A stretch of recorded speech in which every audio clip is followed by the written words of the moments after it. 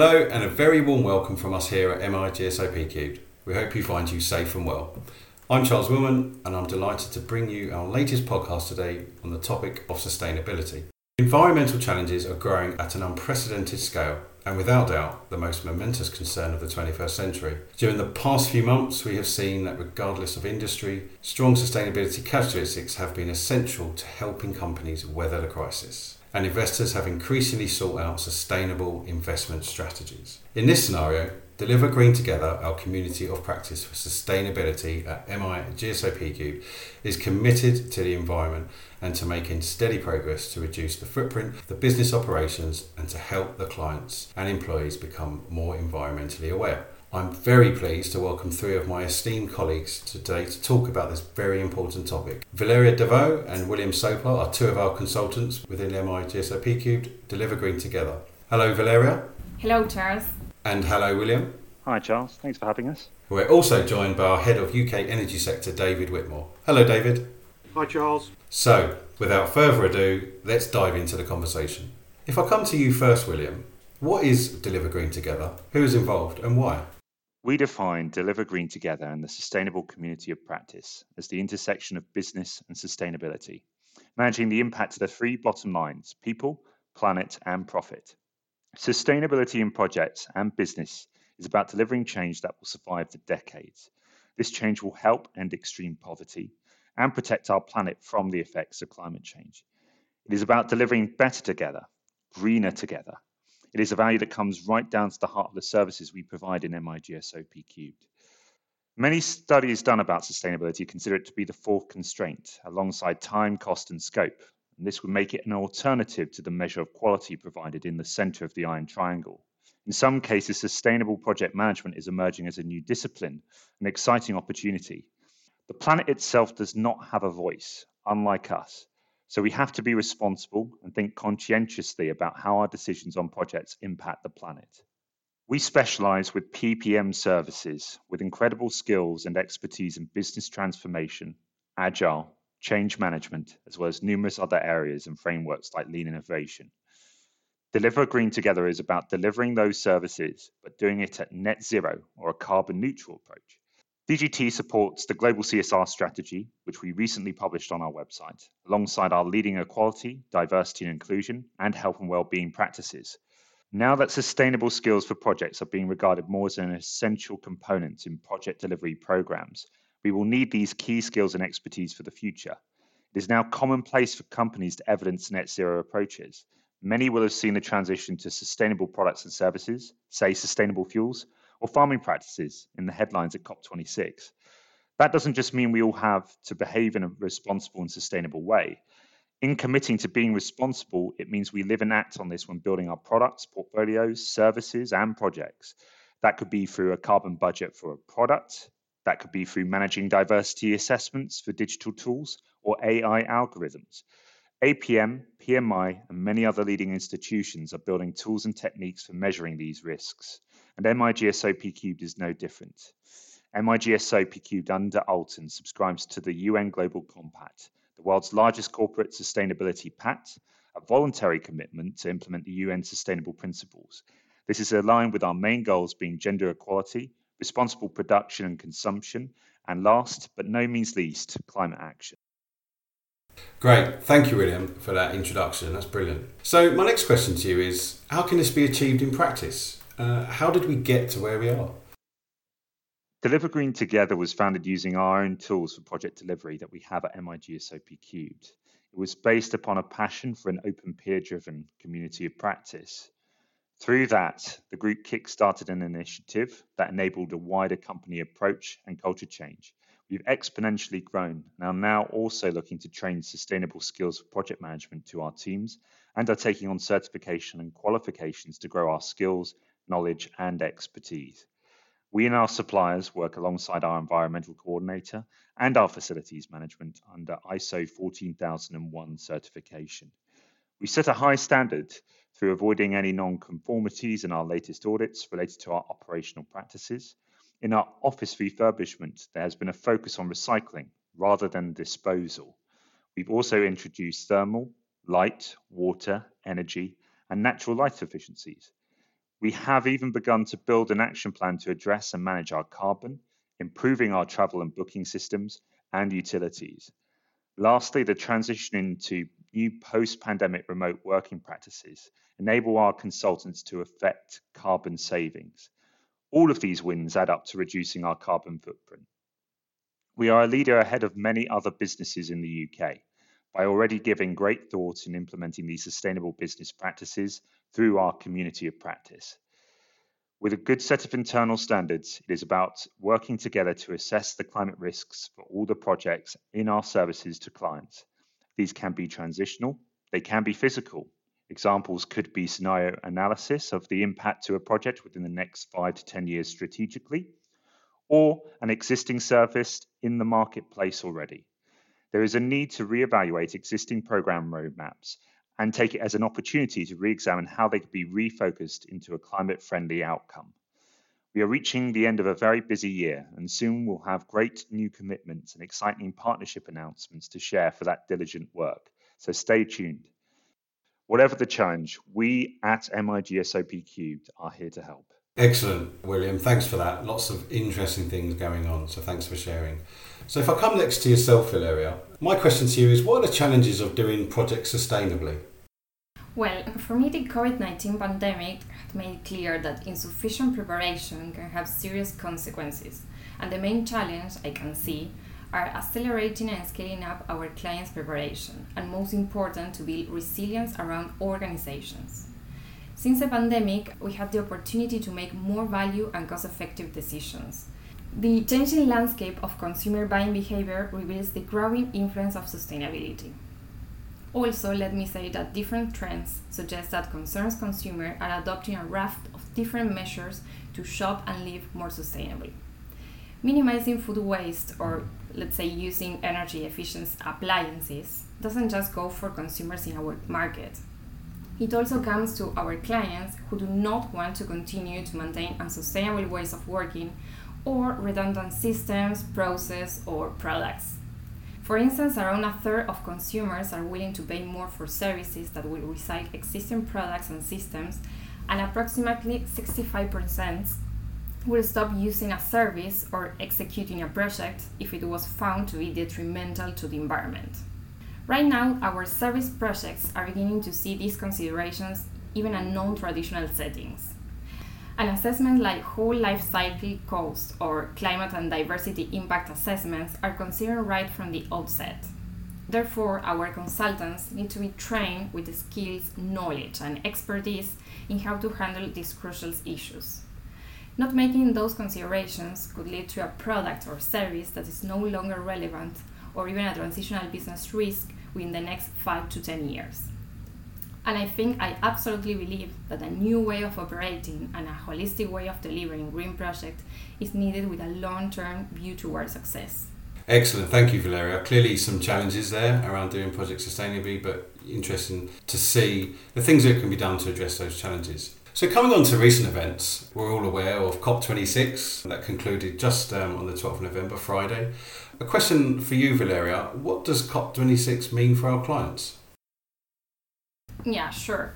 Well, COP26 is the UN Climate Summit, which aims to accelerate the world's response to climate change and shape a low-carbon business landscape. This event focused on delivering the ambition set on the 2015 Paris Agreement to limit the global rise in temperature to 1.5 degrees above pre-industrial levels. This is a measurable and attainable goal, but nevertheless it must be put in perspective for each organization, considering that every small step contributes to the overall goal to reduce emissions. And I also can say that for companies and our clients, several major topics on the COP26 agenda stands out. For instance, understanding the implication of current and future GHG regulations, also the advance of new technologies that will enable a net zero outcome, and of course business adaptations. Those were the most relevant topics for our clients. Thank you, Valeria. Quite right. I think they are the major topics, and it'll be interesting to see how they develop over the coming months. So, speaking about development, what else would you develop further, Valeria? Well, for instance, policies and regulations that will ultimately incentivize main players to achieve net zero emissions are not yet in place. Most likely, there will be a large progress in the coming years on the design and implementation of effective climate change policies, and there will be also a mix of price instruments, such as subsidized carbon or energy taxes, and so on. This further emphasizes the need to carefully understand the business implication of the complex future regulatory environment. I would also say that it's important to underline the crucial role that innovation and clean and advanced technology have in achieving sustainable, resilient, and carbon neutral development by 2050. So, for instance, some innovative solutions that aim to reduce emissions of greenhouse gases or to capture them have already been developed and deployed by private sector actors. We can also say that the markets, in this sense, are properly working. Although in numerous situations, trade barriers continue to cause prices to be higher than they would otherwise be. And lastly, during the last decade, many companies have announced ambitious plans to reduce their emissions, in some cases to net zero, but few are making sufficient progress turning those ambitions into actions. And we must say that delaying is not a strategy. Organizations can really benefit by taking action to anticipate such climate-related risk. For instance, these benefits include the ability to better manage and mitigate risk, to decrease costs, increase profits, develop new market opportunities, also the rise of new opportunities for partnerships, and lastly, I would say generate engagement with different stakeholders. But I think here comes a key question: how can companies adapt? Well, one of the most important challenges faced by business managers today is the integration of sustainability into their core functions. Therefore, organizations need to redefine their corporate strategy to better align business interests with climate change mitigation and adaptation. Fantastic, thank you, Valeria. So clearly lots going on, but also lots more to do. So thinking about strategy, if I come to yourself, Will, why is it important to integrate sustainability into the business strategy? Well, I think you said it quite well, Charles. There is a lot more to do. And in today's sort of ever-evolving world, integrating sustainability into a business strategy isn't really an option. It's a necessity. So organizations need to address the potential environmental drivers. These can fundamentally change the way that they may operate in the coming decades. However, integrating it is very complex and very challenging as a process. Companies that embed sustainability into their corporate governance can have a lasting competitive advantage, as long as they have the capability to adapt to changes in that industry, predict trends to their best advantage, and respond to stakeholders' demands concerning environmental and social issues.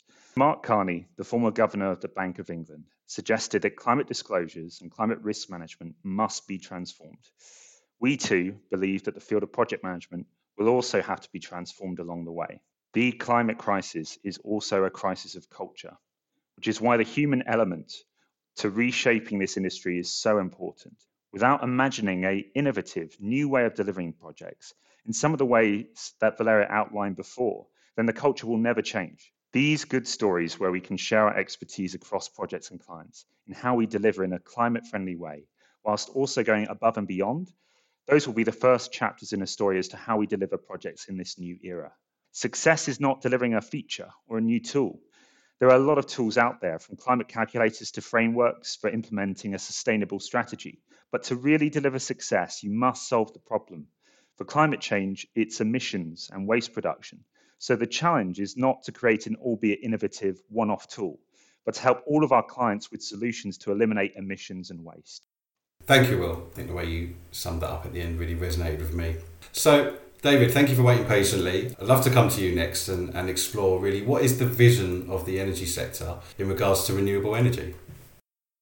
Thanks, Charles. Well, clearly in our energy business, we're in the front line of helping our clients address the sustainability challenge. We set our strategy in 2018 to focus on developing a green energy portfolio, and we've made progress against this. But first of all, let's address what a sustainable energy economy even looks like. And surprisingly, that's not as easy as it sounds. And the government, for one, is unclear on this point. At one level, it could mean more renewables and no carbon-based energy generators. However, it's complex. And you could say there are three components of sustainability. Carbon net zero, and everybody understands, but enduring supply, when will the fuel run out if ever? And security of supply, is it always there if we need it? Renewables are probably net zero in the long term. But offshore wind, for example, starts life with a massive carbon debt. The energy suppliers like to show us the serene images of wind farms quietly producing electricity, but steer away from the furnaces, quite often Chinese for the steel and therefore dependent on coal, producing that steel for the monopiles, or the massive and non-recyclable carbon fibre blades producing toxic fumes in manufacture, or even the huge oil-funded shipping platforms transporting the massive structures up to 40 kilometres offshore.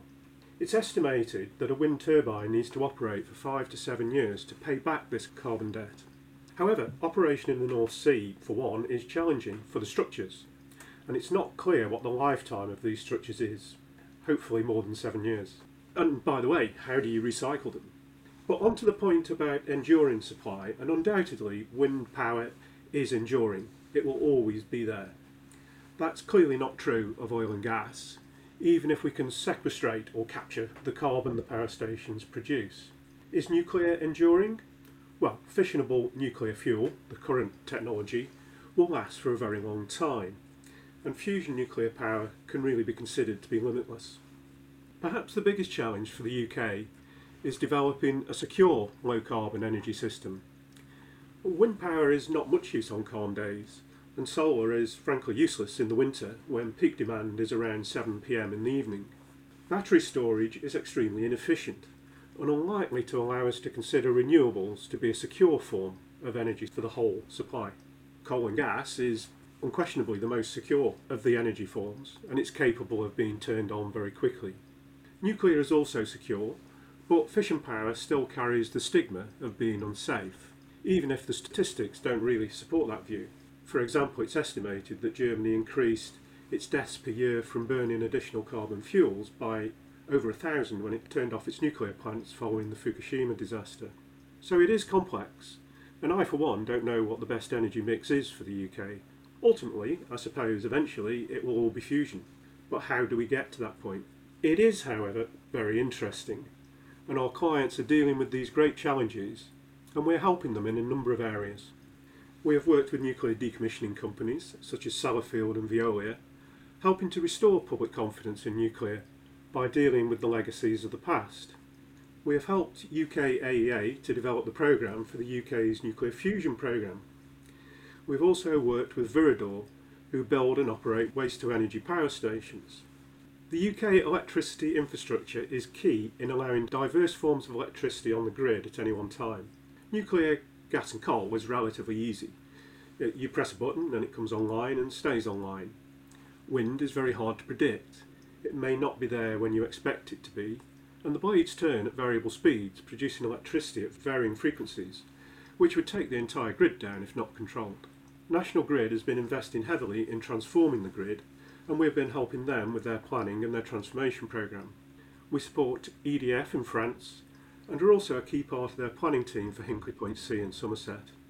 We want to do more in the renewable sector, and it would be great to work on the recently announced small modular nuclear reactor programme that is being developed by Rolls-Royce. We have grown our position in the UK energy sector significantly in the last few years, and there is much, much more to go at. We have the right skills that are needed right now to get these complex programmes to fruition, and it's incredibly satisfying knowing that we are helping with what is probably the biggest challenge facing the human race today. Well, David, Valeria, William, thank you so much for joining me today and sharing your insight and work around sustainability. It's great to see we have a dedicated community of practice in Deliver Green together, delivering on environmental improvements for our clients and us as an organisation as part of our corporate social responsibility strategy. Through this conversation and amongst the backdrop of COP26, the challenges we face are not lost on me, and I'm sure won't be lost on our listeners either. However, through our vision, people and excellent work in the energy sector, I'm convinced MIGSO PQ'd is in a great place to continue to lead on making impactful change. David, thank you. Thank you, Charles. Valeria, thank you. Thanks a lot, Charles. William, thank you. Thanks, Charles. And to our listeners, we really hope you enjoyed this instalment. And if you'd like to read more about our CSR strategy, you can find this on our website at migso-pcubed.com/about us. Thank you and goodbye.